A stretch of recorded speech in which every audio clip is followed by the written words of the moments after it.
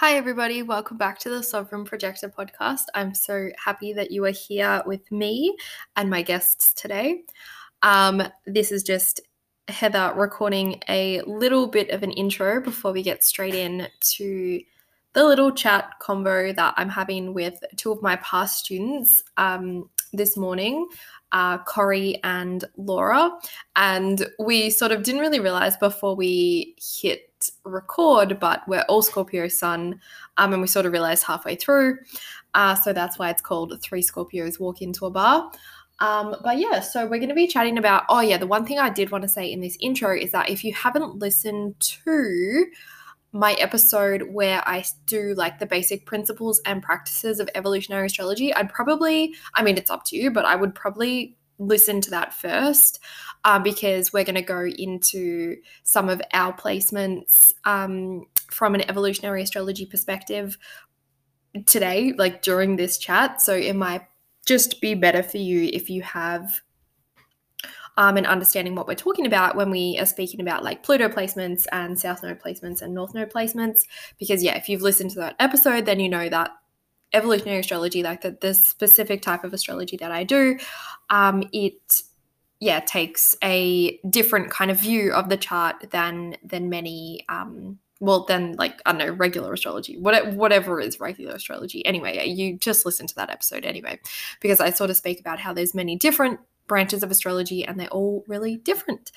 We're going to get straight into it. I don't think I have anything else to say. I'm going to link both my Instagram and the Instagram of my two guests in the show notes, so you guys can connect with them if you'd like to. They're so cool. I had so much fun just getting to know them on a deeper basis during this chat, and just how we've sort of lived such similar lives, especially with discovering like astrology or like magical sort of stuff really early in life, even if it was just like reading about what it means to be a Scorpio in the books and whatever and resonating deeply with it. I think we all shared that experience. I don't know if that's just a general Scorpio sun thing. I feel like definitely most Scorpio sun children at some point were like, God damn, finally, astrology is the only thing that explains why I feel like I'm 102 years old, but I'm 6.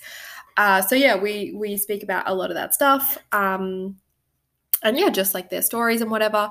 So I'm going to get straight into it. My evolutionary astrology reader training, which is the course that they both took, it's now open for enrollment. We're starting on April 27, so I'm going to put the details for that in the show notes too. Lots of love. I hope you enjoy this episode. I know I just had so much fun recording it. It just feels so good to connect with my past students in like this sort of deeper way and get to know them even better. So I hope you enjoy, and I'll talk to you really soon. Okay, hello everybody. Welcome back to the Sovereign Projector podcast. I'm sat here with two of my wonderful old students, not old, just ex, Cori and Laura. We're sitting here. It's bright and early for me on the very morning of my Saturn return, but I'm so grateful they're here. How are you guys doing today? In general, what's up? How are you? You feeling good? Yeah, feeling good. Excited to be doing this with you, Heather. Yay, thank you. Yeah, I'm feeling really good. It's like 1:30 here, so I've had like an entire day. So I'm activated and ready to go. Yay. Have you hit the soul cycle yet today? I've enjoyed watching that. Yes, I did. Oh my gosh, soul cycle every day in the sunshine. It's like feeling very, very spring up here and very Aries season for sure. All the fire activation. Yes, I'm so jealous. We just like had kind of our last little stretch of, I guess, autumn sun or like summer sun. It's been so hot these last 2 weeks, but then overnight, like literally I woke up in the middle of the night to just rain, thunder. It's like, okay, autumn's here. Let's do it. I can do it. I can go within. I'm jealous because where I live, we're moving into obviously like the spring, summer, and where I live, it gets to be 100 every day in the summer, 110, and I'm just dreading it. So rain sounds really nice right now. Oh, yeah, I guess because you are in LA, are you? Yeah, just the northern part of LA County, kind of up in Yeah. a little desert up here. And it's Oh, no, that's my environment. That is like my perfect environment. When I went to Phoenix like a few years ago, I was like, this is the best. It's so weird. Don't know if I could live there, but that yeah. would be a different story. Anyway, let's get to know you guys. So do you guys just want to tell us a little bit about yourselves, where you're from, what you do, any hobbies other than astrology, anything like that you want to share? Cori, do you want to go first? Sure. Let's see. So I grew up in Colorado, and after going to university there, I studied finance, which now that I really understand my chart, I see all of the things that are, defining why I've done all of the things that I've done. So I was very much like, I need to study something sensible. I'm good at a lot of things. It's very similar to the podcast episode I listened to yours, Heather, where it's like, I'm good at a lot of stuff, but I don't really know what I want to do, but I know I should probably make money. So I'll go first I went into engineering. I was like, I'm good at science and math. I'll study engineering. And I was like, these are not my people. I just am way out of my depth here. So I switched to business, studied finance, got a job in San Francisco during like a tech boom, like the first tech boom. And at 25, I was making all this money. I had this great job. Everything on paper was going exactly the way it was supposed to. But I just had like a quarter life crisis and was like, nope, I'm just miserable. This isn't it. And so I quit and I went and worked at a resort in Guam and just taught windsurfing and tennis and just spent 6 months out there just completely doing the opposite of everything I had been telling myself I was supposed to be doing. So got that, went out there, got my head on a little bit more straight, traveled through Asia a bit. I also got the opportunity to travel through Europe and backpack by myself, which was super necessary for my soul. And then after that, I had decided I wanted to move down to LA to start working in the entertainment industry. I had a good friend from college who was an agent out here. And so I got seduced by that. I had grown up acting, but I was again kind of like putting all this structure around that's a silly profession to want to pursue. Maybe if I go into the business side of acting, that's a better fit for me. So I came and did that, and it was really fun for a while. But as I changed, and I think I started in that industry before my Saturn return, and then I think, as I passed my Saturn return and got into my early 30s, it just was becoming really clear that it was just not the right fit for me. It's a very competitive environment to be an agent. If you've ever seen Entourage, it's very much like that. And, I kind of came in as like this type A go-getter girl, but I started to feel that like, wow, this is not me. This is really toxic for me. It's kind of fake, everybody's putting on a facade. It's all about a persona. And ultimately, the only way that I was ever having any success was through the people that I represented. So it felt like I wasn't doing really anything but just selling people in a sense. And I had a total nervous breakdown. The pressure was just like way too much for me. I completely crumbled and I was like, I have got to get out of this. And it took me a really long time to make that move. I knew for years that I needed to get out of it, but I was too afraid. I was too afraid to let go. I felt like I'm in my early 30s. I've already thrown one career completely out the window, and now I'm about to throw another one out the window. Like, it was really scary, but it just got to this point where I literally could not go to work. I was waking up every morning just in tears, just terrified. So I said, okay, that's it. I'm getting out. And I did a little bit of kind of soul searching about what would be something that would really make me happy, that I was naturally drawn to. And I came to interior design, which when I look at my chart now and I see that I have Venus in the 4th house, it kind of makes sense to me in Libra. And so I studied that at UCLA through their extension program. I got a job working at a really great boutique furniture and design company in Santa Monica, where I was living at the time. And it was just like this.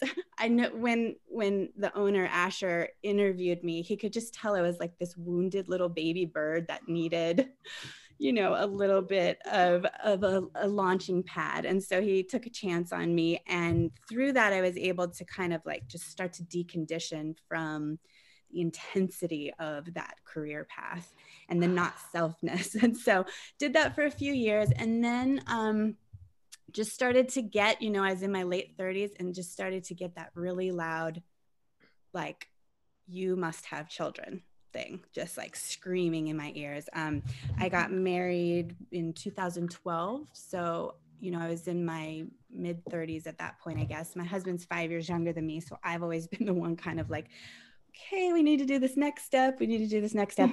And it just was just screaming everything inside of me, you know, that like, what do they call it? The biological clock, just screaming. And so at 40 years old, you know, I'd been thinking for the last decade, I probably can't have kids. It's probably too late for me. You know, we get so much conditioning as women that like, if you're not a mom by 30, you're just, it's never going to happen, you know?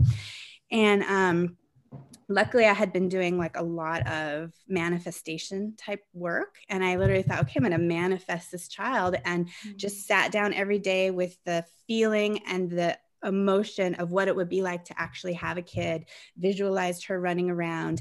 And I tell you, the second month we tried, I got pregnant at 40 naturally. So like, I've since learned I'm also a Cancer rising, so maybe I have a little bit of extra fertility in there, but the manifestation I think worked. And so had my daughter and decided I wanted to stay home with her, at least for the first year of her life.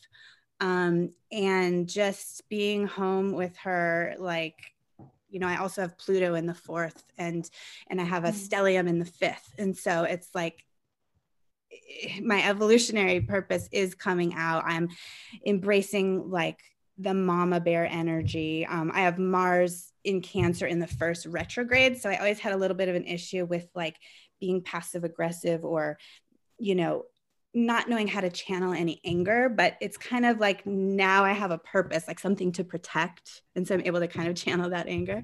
So I stay at home with her now. You know, the last year in the pandemic for me has been kind of a blessing. Like it's allowed time to just completely disconnect from outside energy. Now that I know that I'm a projector also, I really understand like how vital that is for me.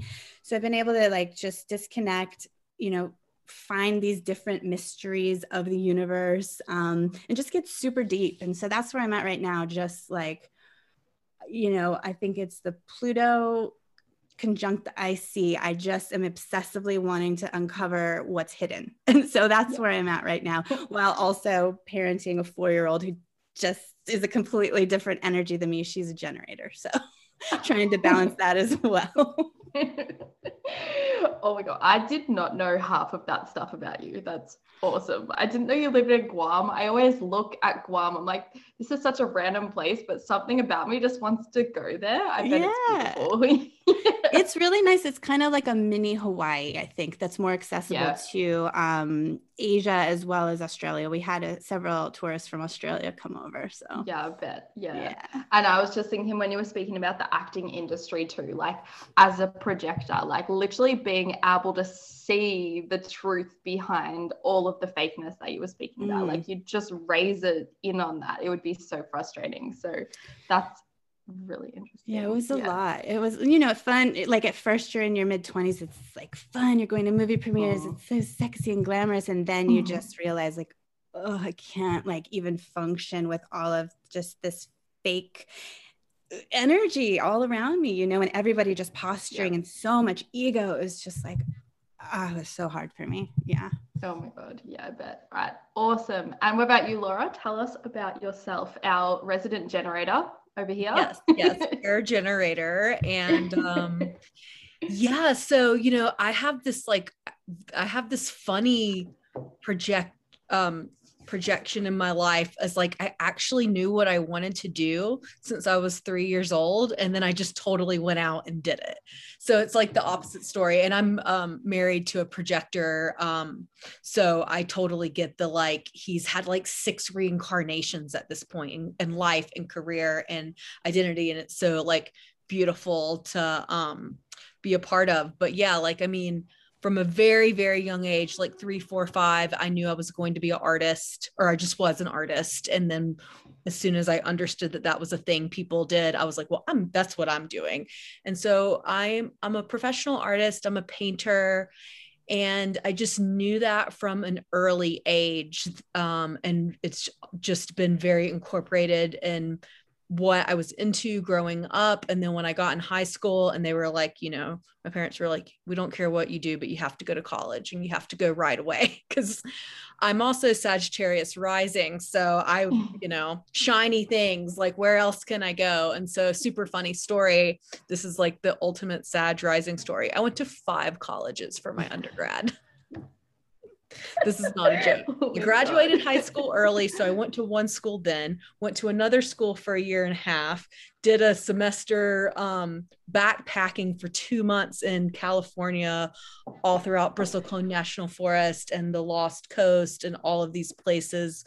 And then went to Evergreen in Oregon, and then settled on my 5th college, the San Francisco Art Institute, where I finished out my last 2 years. So even though I knew what I was doing and I was like, nothing was going to stand in my way, I still took 5 colleges to get there. And then, but then a year after that, I went to graduate school at the same college that I finished my undergrad in for 3 years and got my master's degree in painting and drawing. And so my journey was very interesting with beginning to incorporate astrology into my work, as I was always studying astrology back since I was a teenager. I started studying astrology and tarot and poetry and music and just all the things, like just total soul searching. But I always, you know, that was all very personal to me, and I kept it very personal. And because I am this like Scorpio sun, stubborn, I know what I want, and I'm going to do it no matter what. And if you tell me I can't, I'm just going to say something sassy back and do it anyway. I really protected all that soul aspect of myself all through my 20s and 30s in my career. And, you know, really without even realizing it, really fell into the patriarchal paradigm of the art world of like, if I'm going to do it, I need to do it this way. I need to talk about what I'm doing on this certain level, which South Node Aquarius, I'm super intellectual. So it's really easy for me to talk about things on these intellectual levels.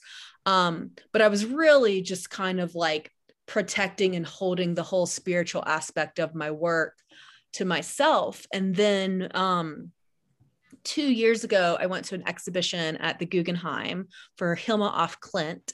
And it was an exhibition that was completely art historically redefining about this woman who was painting in the 1910. And she made this entire series of paintings that she called a commission from the divine.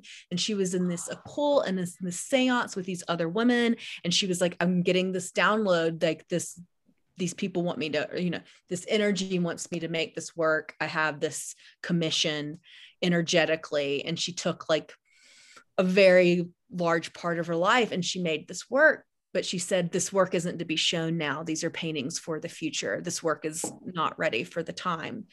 And so it's kind of the coolest story ever. She basically like drew out the pictures of what she wanted the museum that it was going to be shown in to look like before Frank Lloyd Wright drew himself the floor plans of the now Guggenheim in New York City. And 100, you know, she, you know, it was the year before the pandemic. So it was like 2019 is when this exhibition went live, and it was in the Guggenheim, the whole entire Guggenheim, 6 floors of her like beautiful sacred geometry. This is what light is. This is what nature is. This is where humanity fits in and of it. It was all the things, and it was completely embraced by the art world, to the point that they have to rewrite who founded abstraction, because it wasn't a man, it was a woman. Wow. And I'm like, oh, okay, this is like my time to like come out of hiding of all these things that I've just kept so personal and kept so close to my heart, but was afraid to, disrupt my industry in. And ever since then, I've kind of just gone full on into incorporating these things into my work, because they were already incorporated. I just didn't talk about it so that I could be like taken quote unquote seriously. And so evolutionary astrology, and tarot, and working with the natural elements and incorporating that to my work in a way to help people understand those things, even, or have some sort of access point of that in the work, is what I'm doing now. So it's really been this kind of homecoming, so to speak. Oh God, yeah. And just for everyone listening, like when you say incorporating the natural elements in your artwork, what does that look like? So right now I'm working on a whole new series of work called moon water paintings. And I'm collecting water from rivers, snowmelt, because I live in Aspen, Colorado. So I'm like on the new moon and full moon when it's snowing here, which it has been for 4 months.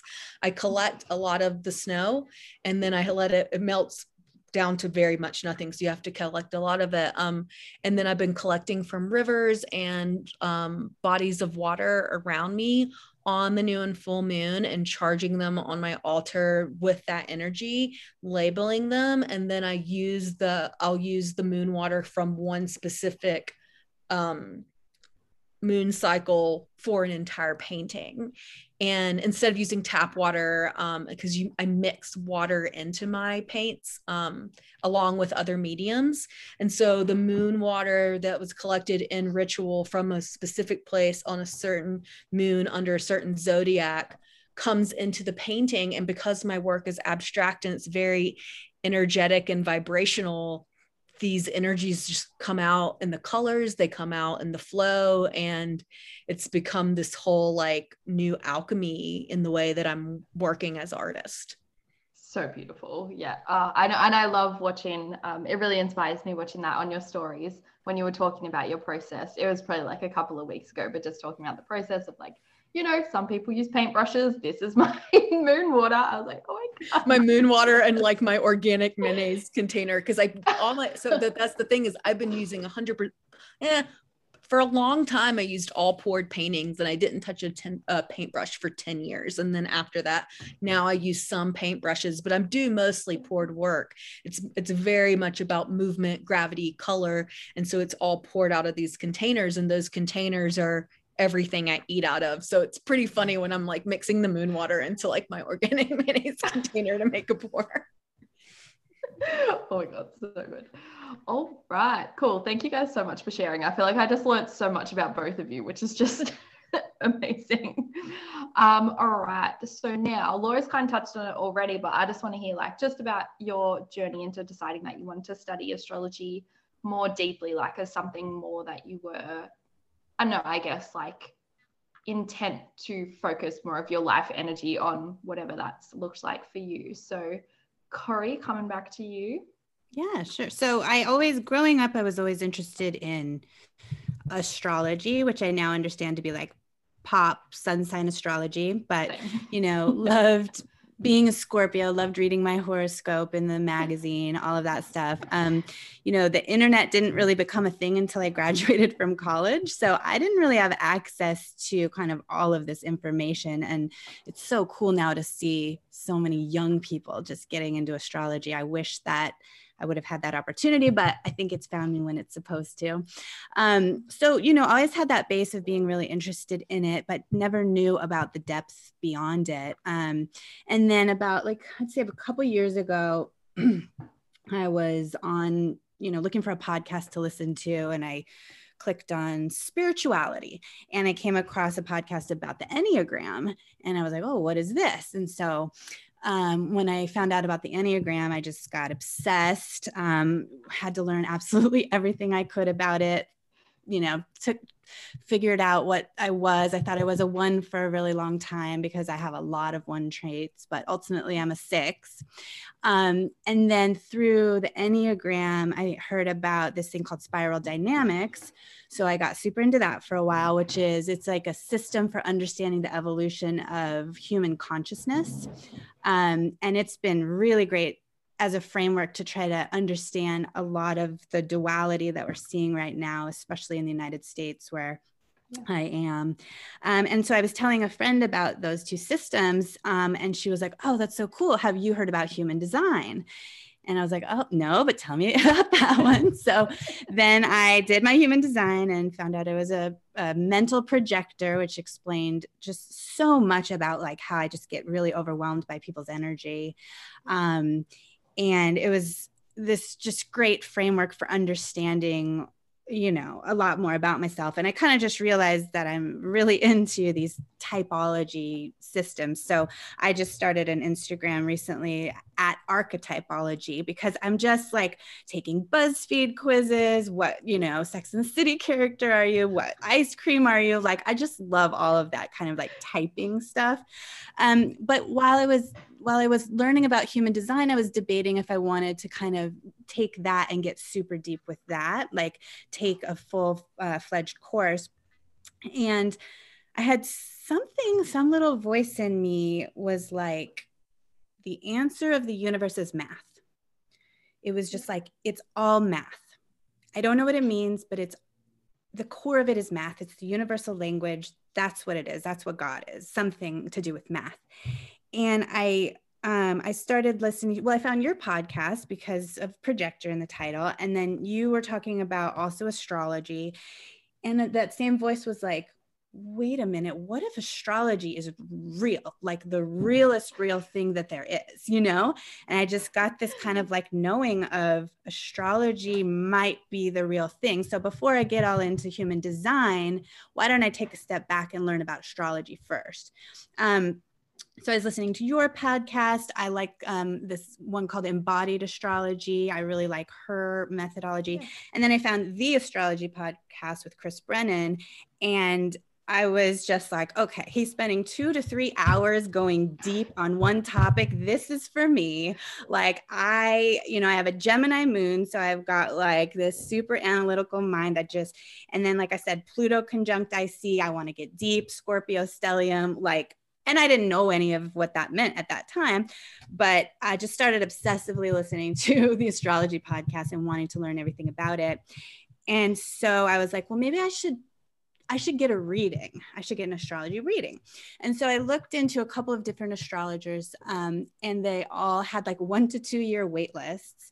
And it was several $100s to get the reading. And I was kind of frustrated. I'm like, oh man, and then I realized, well, maybe I should just learn how to read my own chart. Like I'm a smart girl. I could probably figure it out. I'm really good with languages and I'm really good with math. So maybe actually this is a thing that I could channel that into. And it was right around that time that you were talking on your podcast about how you had felt all of this pressure to sort of like be a certain thing within astrology or human design, like that you felt like you were supposed to post certain Instagram content on a certain schedule, and you were supposed to do consultations, and then you just step back and realize like, I actually want to teach. And so when you shared that story, I just felt really connected to you. I thought it was cool how vulnerable you were and open. And then I think in your next one, you mentioned you were going to have your first astrology training. And so it felt like an invitation at the right time, and it just felt like the right thing for me to do. So I signed up for it. It felt right. And it wasn't even until I got your welcome email that I realized it was specifically evolutionary astrology. And I didn't even know that was a thing before that. But when I saw that, I was like, oh yes, this is so cool. Like I'm all about, you know, reincarnation and past lives and energy, and there being just sort of like this universal consciousness. And so it seemed like a really good lens of a place to start. And I liked that it was only 6 weeks. It felt like a manageable intro. And the price point was basically the same as like getting a reading from one of these other people. So I jumped at the chance, loved your class, and the way that you set up the invitation for the class. You know, after I signed up, the first email I got, it was like, you know, if you're drawn to astrology, it's because you've got witchcraft in your bones and in your blood. And your soul has spent lifetimes gazing at the stars. And it really just gave me this permission to fully let it in and to be like, you know what? Yes. Like, I do feel extremely drawn to this type of work, and I don't have to try to like be something in the world that I'm just not, you know? So it was a great first entry point. And then from there, I've just been completely obsessed ever since. You know, I can't stop listening to podcasts. I bought Chris Brennan's Hellenistic Astrology book and Demetra George's. I read them both in the last month, and I've signed up for a year 1 intensive with Achyuta Bhavadas through Nightlight Astrology, because I do feel like I'm not learning it, I'm remembering it. Yeah.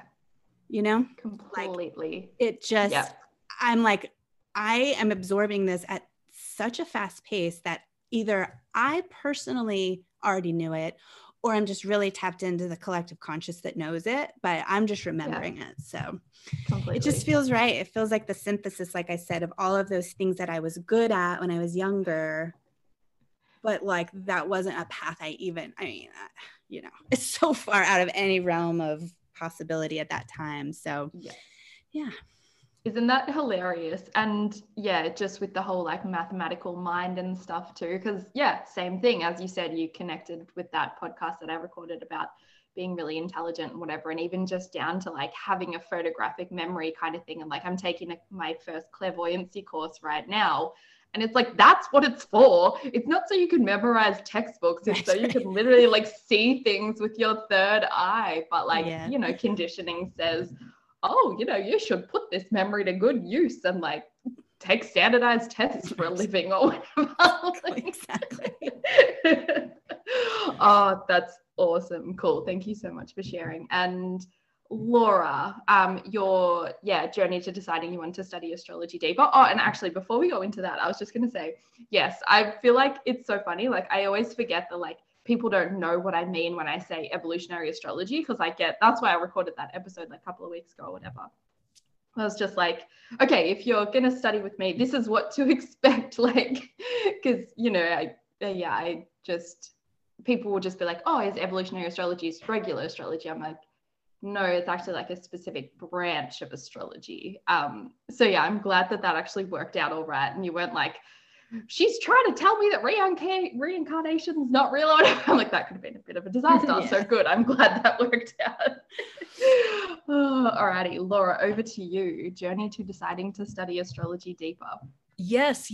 I know Cori and I resonate a lot on the like when getting interested into it younger, and it wasn't on the internet, or the internet didn't exist. And so when I first got into astrology, I literally bought the purple book, the only astrology book you'll ever need to know, and was like trying my best to do math and read every one of my family's charts when I was in high school, and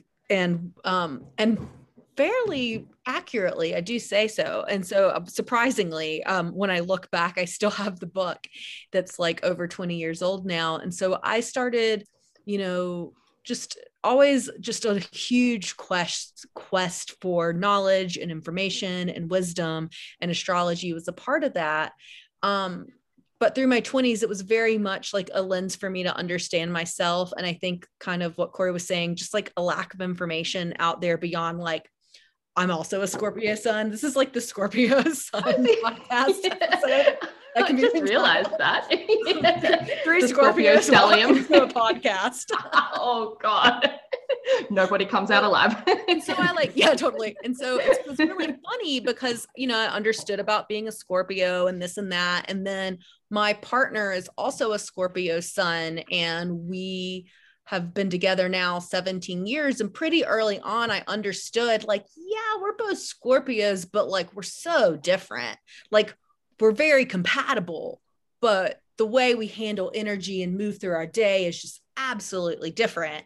And now I understand all the nuances of that. And I also understand like, yeah, he's an emotional projector and I'm a pure generator. Like, we're so different. People are like, oh, you're two Scorpios. You got to be like just two of the same, you know? And it's like, And so like, I think I kind of got that like in real life, like testing out of that astrology to understand that it was so much deeper than your sun sign. And I understood, you know, the moon sign a little bit. So I started getting into rising sign astrology with Hellenistic astrology and whole sign houses, and really studying that. And so for the past 5 years, every single new moon for 5+ years, my husband and I have taken Chani Nicholas's transit astrology courses, which now she has launched a phenomenal app that anybody can get. This was not that. This was like a bespoke little workbook that she would put out that was like a Dropbox folder. And it was literally like a Dropbox folder each month. And so I started to really study how everything was transiting through my chart as a Sag rising and his chart as a Capricorn rising, which is really cool because we're just one house off. So I started to realize like, oh, after a year cycle transit of Jupiter and Sagittarius in my second house, now he's going to have that energy in his second house. And so it was just like this cool, like real life test lab of how astrology was affecting us. And we were just off enough in cycles that I could start to see the patterns. And so that's what really got me interested in like realizing that like everybody's the whole sky. We're all, you know, we're all on this little tiny planet underneath the entire universe, and we all are connected by all of the zodiacs in our solar system, and that energy is affecting every single one of us. And so I really wanted to start to understand what that is. And as a professional artist, what I do for a living is look at the invisible. Like, I paint abstractly. So like being with the invisible and making it visible, taking a blank canvas and turning it into something visible, but that's still, quote unquote abstract, is what I do. And so there was this intuitive way that I realized the same way that I paint is the same way that I could start to like intuitively understand what was happening in people's charts. And then quickly I found you as well because of your human design podcast. And I found out about human design sometime in the last year and just immediately was like metabolized everything about it in like 2 weeks. Like, I don't think I slept the first 4 nights. I was just like, I'm listening to every podcast throughout the night. I just like, it was like a deep remembering. It was just like, oh yeah. Got it. Just like bring it in. And then I had one evolutionary, astrology reading from a friend who was studying it as well, where she just kind of we didn't do the Pluto or anything. It was really just the north-south node. And that was the only intro I'd had of that, but it was so profound. And in a way with like my karmic axis hits in a place where it's only my karmic axis, north node and south node are there. None of my planets are. So it really just like illuminated my chart. And so when I heard that you were doing the evolutionary astrology, I was like, yes, let's do it. And I'm so glad I did. And it's given me the confidence to call myself an astrologer when before I was just like, oh, I study astrology, but realizing if you study something for 24 years, you might be an astrologer. Maybe. Oh, that's awesome. Okay, well, now I want to speak about, actually, I'm glad we kind of started there, because I wanted to ask you guys about your actual thoughts about the practice of evolutionary astrology. And you can kind of take this question and run with it however you want. But maybe even just like what it's helped you to understand about yourself or your life thus far, or specific like things that have happened, or, you know, any clarity it's given you. But yeah, any way you want to run with that. Yeah, Cori, did you want to go? Sure. Let's see. So my Pluto is, well, and what you taught us was that Pluto was ultimately like the soul's evolutionary intent over lifetimes. And so mine is in the 4th house in Libra, and it's also conjunct Venus. Yeah. And so, you know, and it's been really cool kind of even learning that Pluto is like more of a generational planet.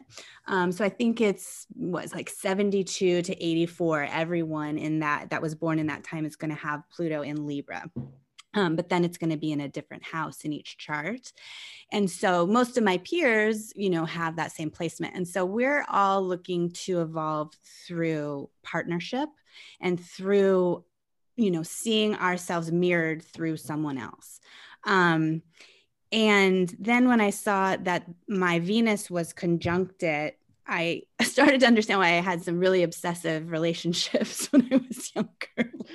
Venus conjunct Pluto, oh my goodness. I mean, and it really has been through relationship that I have evolved, you know. I had probably my first real relationship was very enmeshed, very codependent. You know, it lasted a really long time. It was very difficult for me to leave it, even though I knew that it wasn't really right anymore. I just was too afraid to let go. And then I had a relationship with someone that I like to call a life ruiner, and basically, you know, just a toxic narcissist. And I could not stop myself from just being drawn more and more into this relationship. And it was terrible for me on so many levels, and I was miserable. But, you know, looking back, I think that it was what I needed at the time. And then now with my current husband, you know, we've been together like 10, 12 years. I don't even know what year it is or what year we started dating anymore. But I really say like he saved my life. I mean, it's not until I got into a relationship with him where I felt secure for the first time that I was able to even start to like let go of any of the defense mechanisms that I had been holding on to. And really all of the growth that the meaningful growth and the spirituality that I've been able to bring into my life has been because I have that stable foundation from my relationship. And then the Pluto polarity point for Libra is in Aries, and also my Chiron is in Aries. So, you know, I've got this wound around, and it's in the 10th house. So I've got a wound around being seen, being visible, you know, related to career, initiating, being self-focused and self-directed.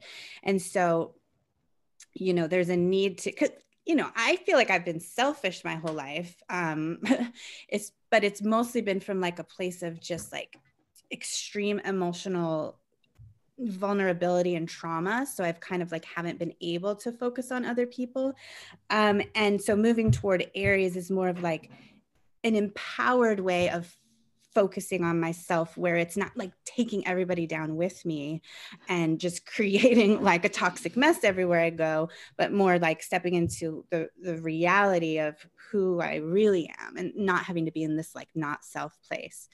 And then I've got my South Node in Taurus in the 11th house. And that's the only thing I have in the 11th house. And so the Taurus portion, you know, it's very like simple and earthy and grounded. And I re-listened to your lecture about it last night because I wanted to remind myself. And you said something about the weather. And I have this like irrational fear of inclement weather. Like I have had some super intense experiences. Like, you know, I grew up in Colorado. I grew up with snow. I didn't really experience it that much when I was younger, but in the last several years, it's like if I'm driving somewhere in a snowstorm, I have a full-blown panic attack. Like I'm in the back seat, hyperventilating, crying, like, and when you know, if like a hurricane's going to come to Florida, I'm not even there, but I'm just feeling this panic. And it has to do with like, just, you know, it not being in our control. And I feel like there is a soul's memory of, you know, just perishing in some horrible weather incidents. And then I also really relate to sort of the grounded nature aspect of it. We have a family, my husband, part of his family, developed this community in Atlanta called Serenbe. And it's just this like very pastoral setting, you know, organic farms, everything is very, you know, interwoven with nature. And when I first visited it, I was just like, we have to move here. Like, I'm like, this is like everything, you know, and I didn't even really know that about myself. In the past, I could never even keep a plant alive. But as soon as I got there, I was just like, whoa, like this is the kind of thing that I need. And so I have started successfully keeping plants alive and incorporating more of like that earthy energy. And then I also, you know, when it comes to the 11th house, like you say, you have to look at it from a negative perspective, and the 11th house being groups and alliances and hopes and dreams. And so it could either go where you were isolated, you know, in exile from a group, or you were just so enmeshed in the group that you couldn't even really think for yourself. And I can relate with that. Like, just up until recently, you know, my whole life, it's been about like fitting in, like feeling like I don't fit in, feeling like I'm somehow different, but wanting desperately to fit in, but then also like rejecting everybody's like ideals and the way that they were. It's like, I want to fit in so badly with these people, but I just don't get them. And I kind of don't like them, but I feel like I really want to fit in, you know? And so in those ways, I can relate to it. And then it's Taurus, so it's ruled by Venus. And so then we go back to the Venus being conjunct Pluto. And we've got that sort of feminine energy that has been suppressed throughout much of human history. And I really resonate with just like feeling that, you know, as a woman in this incarnation. And I feel like I'm carrying ancestral baggage of that for sure. Because that's in your 4th house too, isn't it? Yeah, exactly. And so I feel like I'm healing a lot of that. I'm very vocal about feminist issues, and I've gotten a lot more comfortable being openly vocal about my beliefs in that way. And so then if you go to my North Node, it's in Scorpio in the 5th house, where my Sun, my Mercury, and my Uranus are. So I've got a lot going on there. So those are gifts to help me move in this lifetime where I'm supposed to go.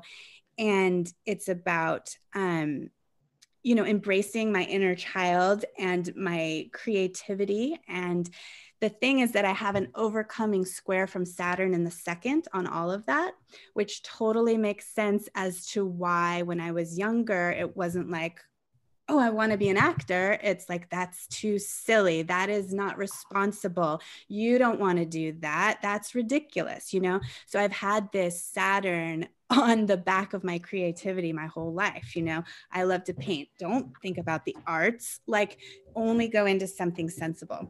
And so now I'm able to see, you know, I'm through my Saturn return, and I'm giving myself permission basically to kind of explore some of those more creative things, really embody that Scorpio energy that does want to see the deep mysteries of life. And then with Taurus in my South Node and Saturn in my 2nd house, there is a lot of energy around lack versus like an abundance mentality. And I definitely grew up with like literal lack, you know, there wasn't enough money. We made it fine, but I had a single mother, you know, so we struggled. And I've just had sort of a scarcity mindset for a really long time. And it's only in the last couple of years that I've been able to transform that and like, you know, actively work on transforming that into more of an abundance mindset. So yeah, like I see. And then, you know, my North Node is in Scorpio, which is ruled by Mars. So again, I'm moving towards that Aries energy that, you know, kind of just like an empowered drive, being more vocal, being more seen for my true authentic self, and just expressing myself more outwardly instead of, turning it all inward like my Mars in retrograde in Cancer wants to do. Yeah, that's perfect. Exactly. And I think too, like just hearing you speak, it is true that I think you've come to this practice and all of these practices too at the exact right time for you. Like you're literally graduating into those higher expressions of your chart, like everything you just said. And that's the beauty of, I think, working with evolutionary astrology post Saturn return, because you can actually see the storyline playing out and like where it's kept you stuck. And that's something that I'm looking forward to with myself. And even now, one day in, but no, like even like since December when Saturn moving into Aquarius kind of thing, and like the whole return kind of started, I've just seen those, my North Node is in Sag and my ruler is Jupiter. And just like those Jupiter things, like even just down to having a more optimistic mindset kind of thing has just become so much easier. Whereas like, even like before last December, it was a lot more difficult. So yeah, thanks so much for sharing all that. It's always really cool to see like the chart reflected in a true human life and true stories. It's really interesting. So thank you. What about you, Laura? Let's hear about your, what evolutionary astrology sort of taught you about yourself or given you clarity on, or anything you want to share there. Absolutely. I love going in like reflection with Cori, because we do have such similarities in our chart, even though they're coming out in different ways. So I am also the same Pluto generation of Libra, and my Libra is in the 11th house. So like Libra in the 11th house is like this amazing, beautiful thing, right? Like connection, community. It's my Venus is there too, and Jupiter is there too, and Saturn's there too. I have a stellium there. And so I've been working with Venetian energy for a really long time, but it wasn't and I'm an artist and all these things, right? And Venus is definitely like, I've always felt like the Venus energy is always kind of like protecting me and like shining this kind of like protective light on me so that I can go forward into the world. And it wasn't until I took your evolutionary astrology course that I understood that even though I have all this beautiful stuff happening in Libra in the 11th house with its ruler of Venus, Venus is conjunct Pluto within the degree. And so there really is this deep wounded past life thing. And I grew up with an intense amount of anxiety and was super, super high anxiety until somewhere late 20s, early 30s. And it manifested in physical illnesses around my throat chakra even. And it was really hard to even diagnose and figure out.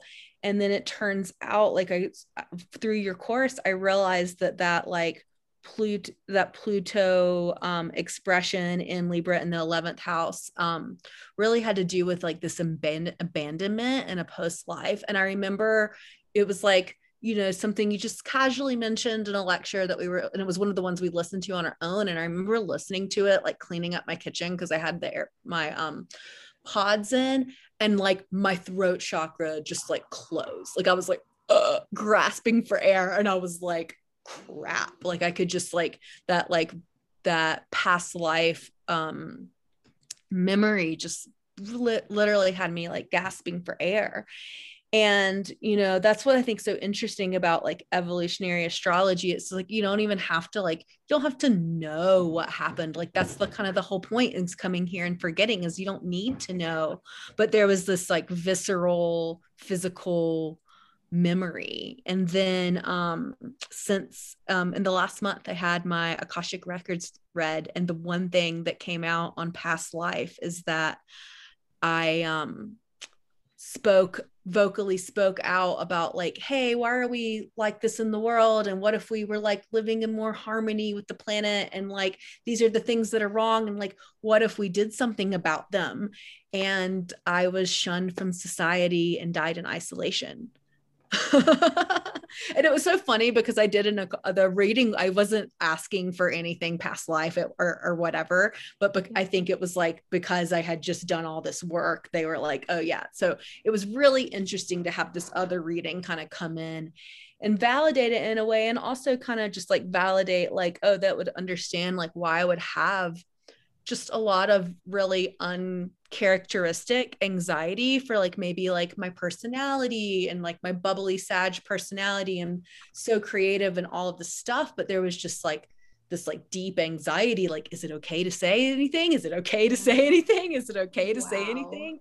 You know, and that is just the most like Pluto Libra 11th house past life trauma I've ever heard.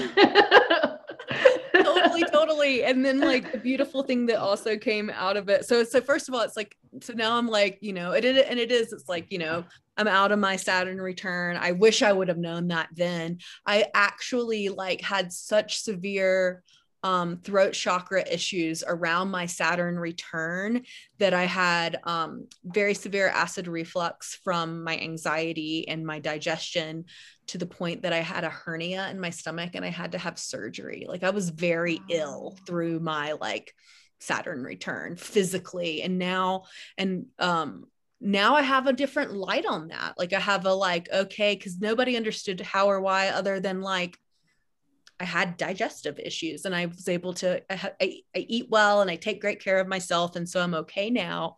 But really, I think it was like that manifestation of that like closed throat chakra, like trying to figure out how to like be in the world and now. And so it just shined a whole different light on that for me, which was really, really cool. And then my Pluto polarity is in Aries as well, which is in my 5th house of creativity, which is really cool because I am an artist and that I really, you know, lean into that creative energy. And then I thought that there was nothing in that house until we did the asteroid goddesses laid over it. And I have Vesta there, which is like the goddess of like creativity in the arts. So, you know, really realizing that it's like to take all of that and channel it. And it really is like, you know, the quote I knew I wanted to say today was, which really resonates with me with evolutionary astrology so much. And also just like this whole past year is like the Rumi quote that the wound is the place where the light enters you. And I think that that's just so profound for all of us in our life. And like the reading an evolutionary astrology natal chart, you're able to like see right where those wounds are and really figure out ways to transform them. I mean, you really are evolving from that place. And so it was just so cool. I feel like I was able to give myself a reading in that way through your course that I probably different than I would have gotten from another person. Right. So, yeah, yeah, exactly. It's always, to actually, because you know your life better than anyone else, obviously. Right. So like when you look at your chart from this perspective, you can be like, of course that makes sense. Of course that makes sense. That's why I felt like that kind of thing. That's awesome. Thank you so much for sharing. Cool. Okay. So, before we I want to talk about this. I thought we could all speak about our little perceptions of the Aries new moon that's coming up on Monday for a little bit of astrology fun. But before we do that, do you guys want to tell us, like, because I know, Laura, you are offering readings and stuff now, but what are you guys doing now in terms of your astrology practice? Cori, did you want to tell us first what you're up to? Right now I'm focused on creating content for my Instagram page. I'm using it as sort of a self-study expression. So as I'm trying to learn things and really, you know, understand them deeply, it helps me to create content out of it. And then I'm just sharing it with the world. And I am starting to read some of my friends' charts. So I'm starting that way. I just want to start with, you know, people that I know, do it for fun. I don't want to put any sort of pressure on myself to do it for money yet. And then I like to pop into Reddit and just give free advice. That's my projector gets to like, just if people are like, hey, what is this? I'll just give them a quick analysis because I can do that kind of anonymously. So yeah, I want to wait until I really dive into the first year study with the Hellenistic, because, you know, that one is so complicated and it tells you so much and it can be so predictive and so accurate. And I don't want to like half know it and tell someone something that I might be slightly off with that could really mess them up. So, yeah, a little hesitant to kind of do that, but I am having a lot of fun doing it with my friends and,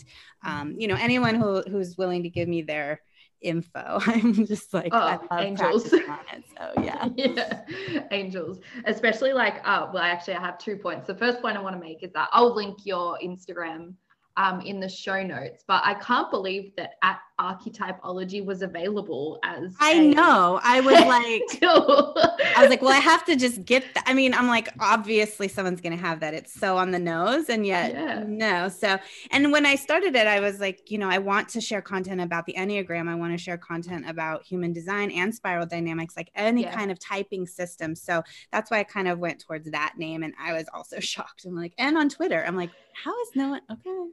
I guess it's my name now. Yep. Wait, and I did have another question about that. Oh, I was just going to say, like, as a projector, actually, because I had so many problems with this when I was trying to like practice doing readings on friends and family and stuff. How are you going, like, getting the invitation for that? How does it feel? Like, it's mostly fine, but I do have one friend where I did, you know, he kind of like said, oh yeah, let's do that. And then I read his chart, and he's a reflector, and his natal chart is actually also like, he's got void of course moon, Hellenistic void of course moon, which is also extremely rare. And so I feel like I know so much about him now. And I don't think he is at a place where he really wants to get deep. And even in the chart, it shows me he doesn't really want to get deep. And so I'm having to just be like, okay, when he's ready for something like that, we'll do it. Like, I cannot force this issue. It will come out wrong. And then, you know, I'll just be bitter. So I'm really actually, I think maybe that's why I found human design before astrology, because if I didn't know that about myself, I would probably be like trying to force people into it and just tell them stuff that they weren't ready to hear. And then they wouldn't take it the right way. So it's actually is a blessing that I do know that about myself. So I can like hold back and realize that I have to wait for the invitation.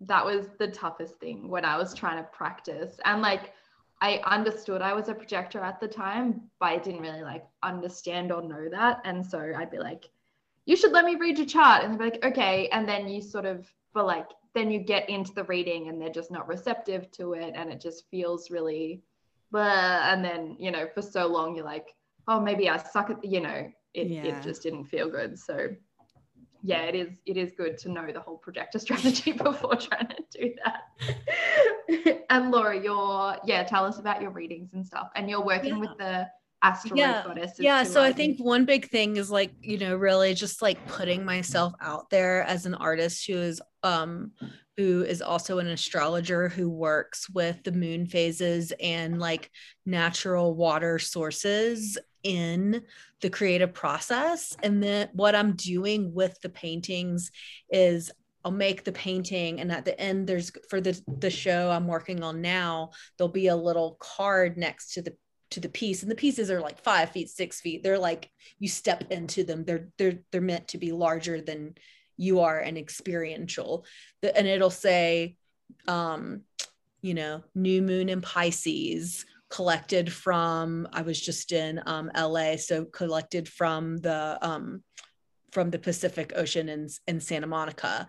And then when I'm finished with the painting, I pull a tarot card without looking, of course, but I just really am like, what is the energy of this painting here to say? And I'll pull a card, and then based off that card, I'll write a 1 to 2 paragraph divination of sorts, and it really interweaves the painting, with the tarot, with the astrology, all in this like way to give people more like access points into the work.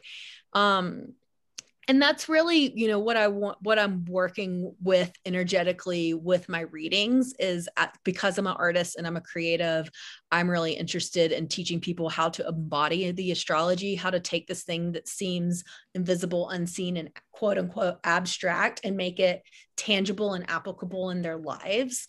So whether I'm doing like a 6-card tarot reading, of which when I do my tarot reading, I'll look, if I'm doing like a deep dive reading, like a 75-minute reading, I'll look at their birth chart with all the current transits. So we might like work with the new moon in Aries, where that is in this, and bring that into the tarot reading, and then leave them with a ritual to do to really incorporate that. And then that's kind of what I'm doing a little bit with the natal chart readings too, is doing the main points of evolutionary astrology, but adding Chiron and really leaning into like my ability to like intuitively read someone's chart with the evolutionary astrology mixed with what's happening in the current sky, because that is my background and just something I feel super connected to. So it's easy for me to bring through into the reading.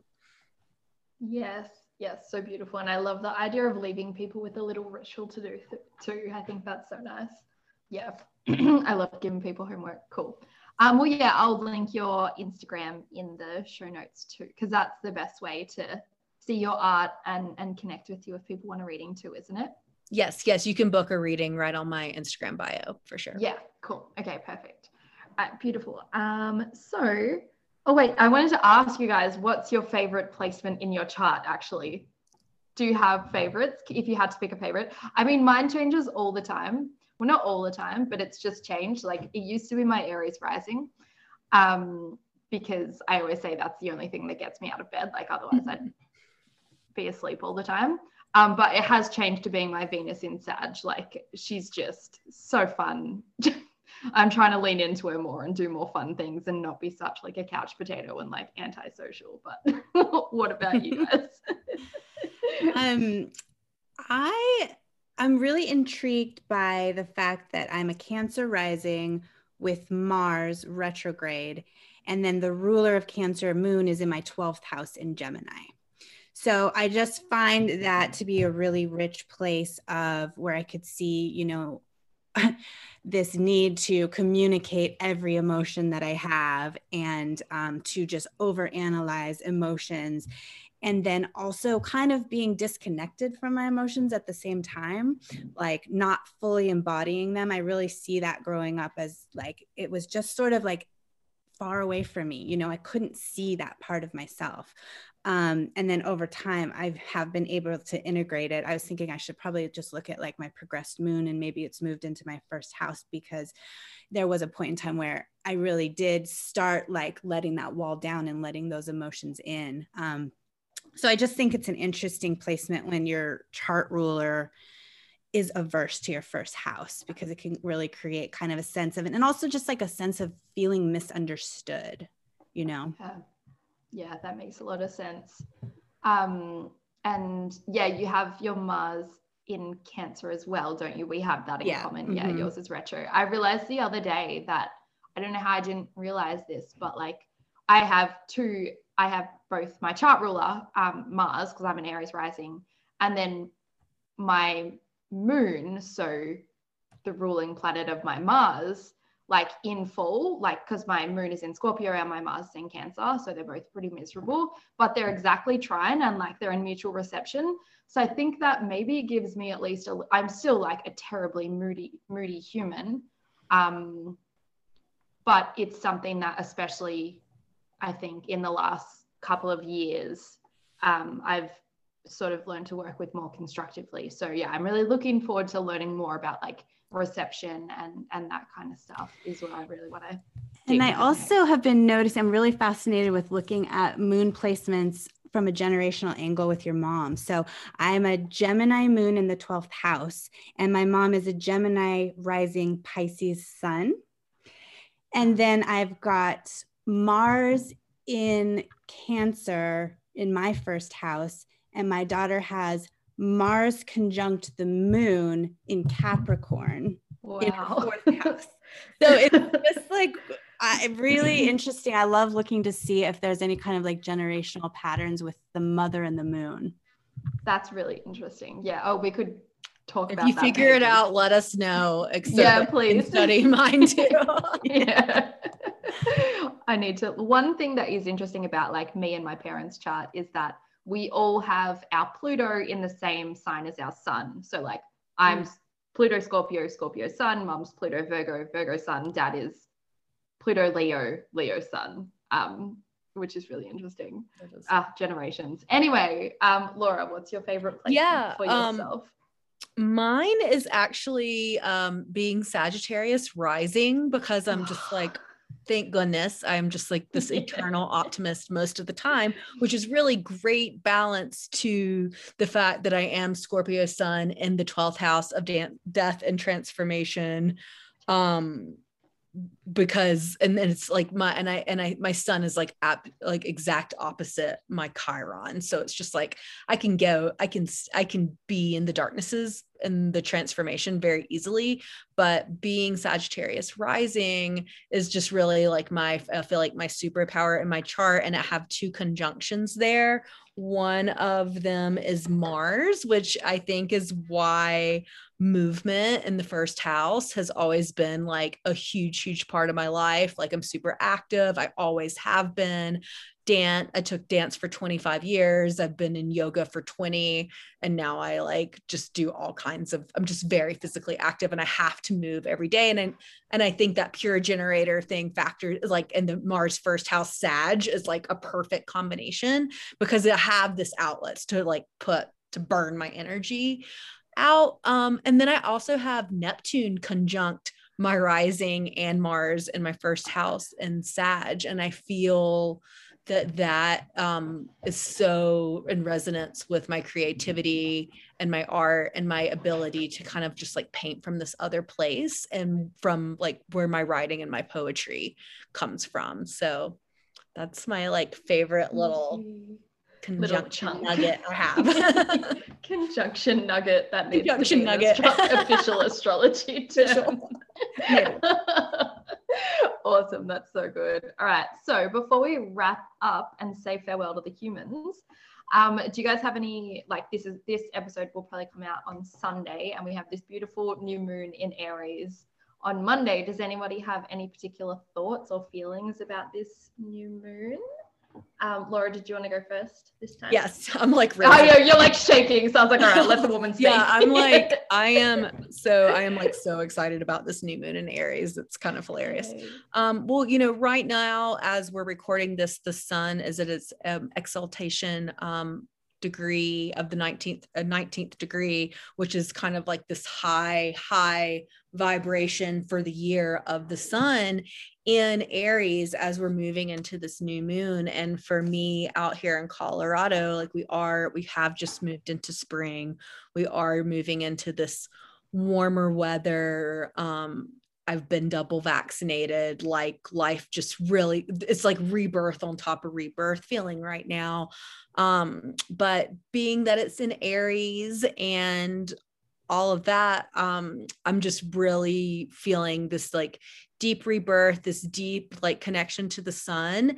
And my plan for the new moon is my husband and I are going to Moab, and we're going to go camping under the new moon and do a huge ritual burn of all of this just like energy and stuff from this last year. And so it seems just like the ultimate new moon in Aries. I'm going to go out to the desert and burn a bunch of shit.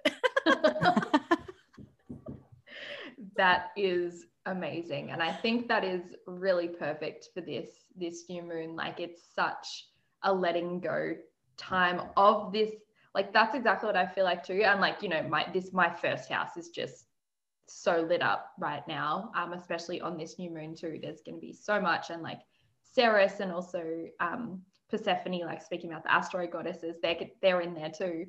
And I've just been like coming alive again. Like it feels like I've been half dead for a year.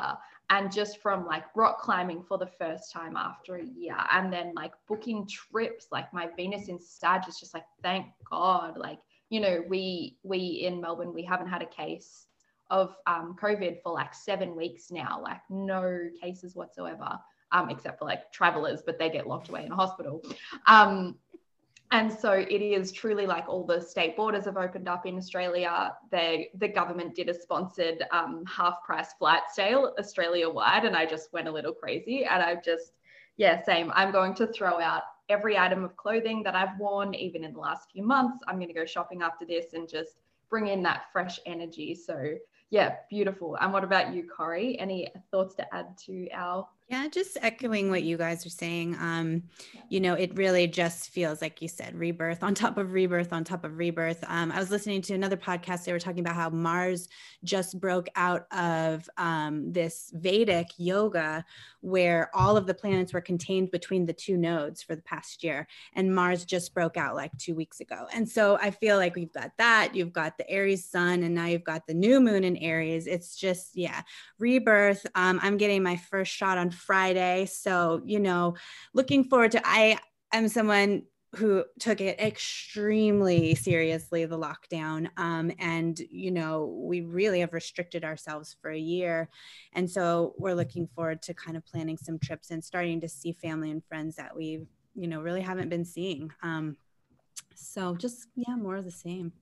Yay. Yeah, it feels awesome. All right, beautiful. My dear friends, did anyone have anything else they want to say before we finish up and say goodbye? Just thank you for your class. I really can't tell you enough. Like the way that you embody what you teach is just so inspirational to me. And like, you know, the invitation that you give to just, you know, put aside all of the expectations of what it means to be, you know, human in this planet and all that conditioning, just to drop it all and really embody the magic that is in astrology, I think, you know, has just opened that whole realm up for me. And I would highly encourage anyone that's considering taking the class to go ahead and take it. You know, it starts off, I think 4 weeks, you do sort of the lecture, and then it really gets into the fun part at the end where we all get to kind of analyze each other's charts and really dig in. And so it was cool to have like that connection for me for the first time with other like-minded women. Yeah, so I just thank you for creating that space, and I'm grateful to you. Oh God. Yay. I'll totally ditto that. And I will like add on that note, like it's really fun to study something like evolutionary astrology, which is a very fun, magical thing from the mode of learning that's most you. And I think that I realized that about myself too. Like I was like, oh, okay, I'm gonna pull out all my colors and highlighters and like embody this in the way that's the most authentically me that I wouldn't have done in a traditional paradigm. So, you know, it made it much more like workshoppy and studying from an authentic space within myself. So thanks for holding that space for us. Thank you so much. And you just, yeah, like my despising of the traditional education system, I think really helped how I want to teach. Like I just had a terrible time in school and don't like how it's run. So I'm glad that you had the opposite experience and had fun. 100%. Well done. Yay. Thank you. All right. Yeah. Thank you, beautiful ladies. We'll say goodbye to the humans. Okay. Bye, podcast friends. I'll probably record an outro after this, but thank you so much to Cori and Laura. Bye.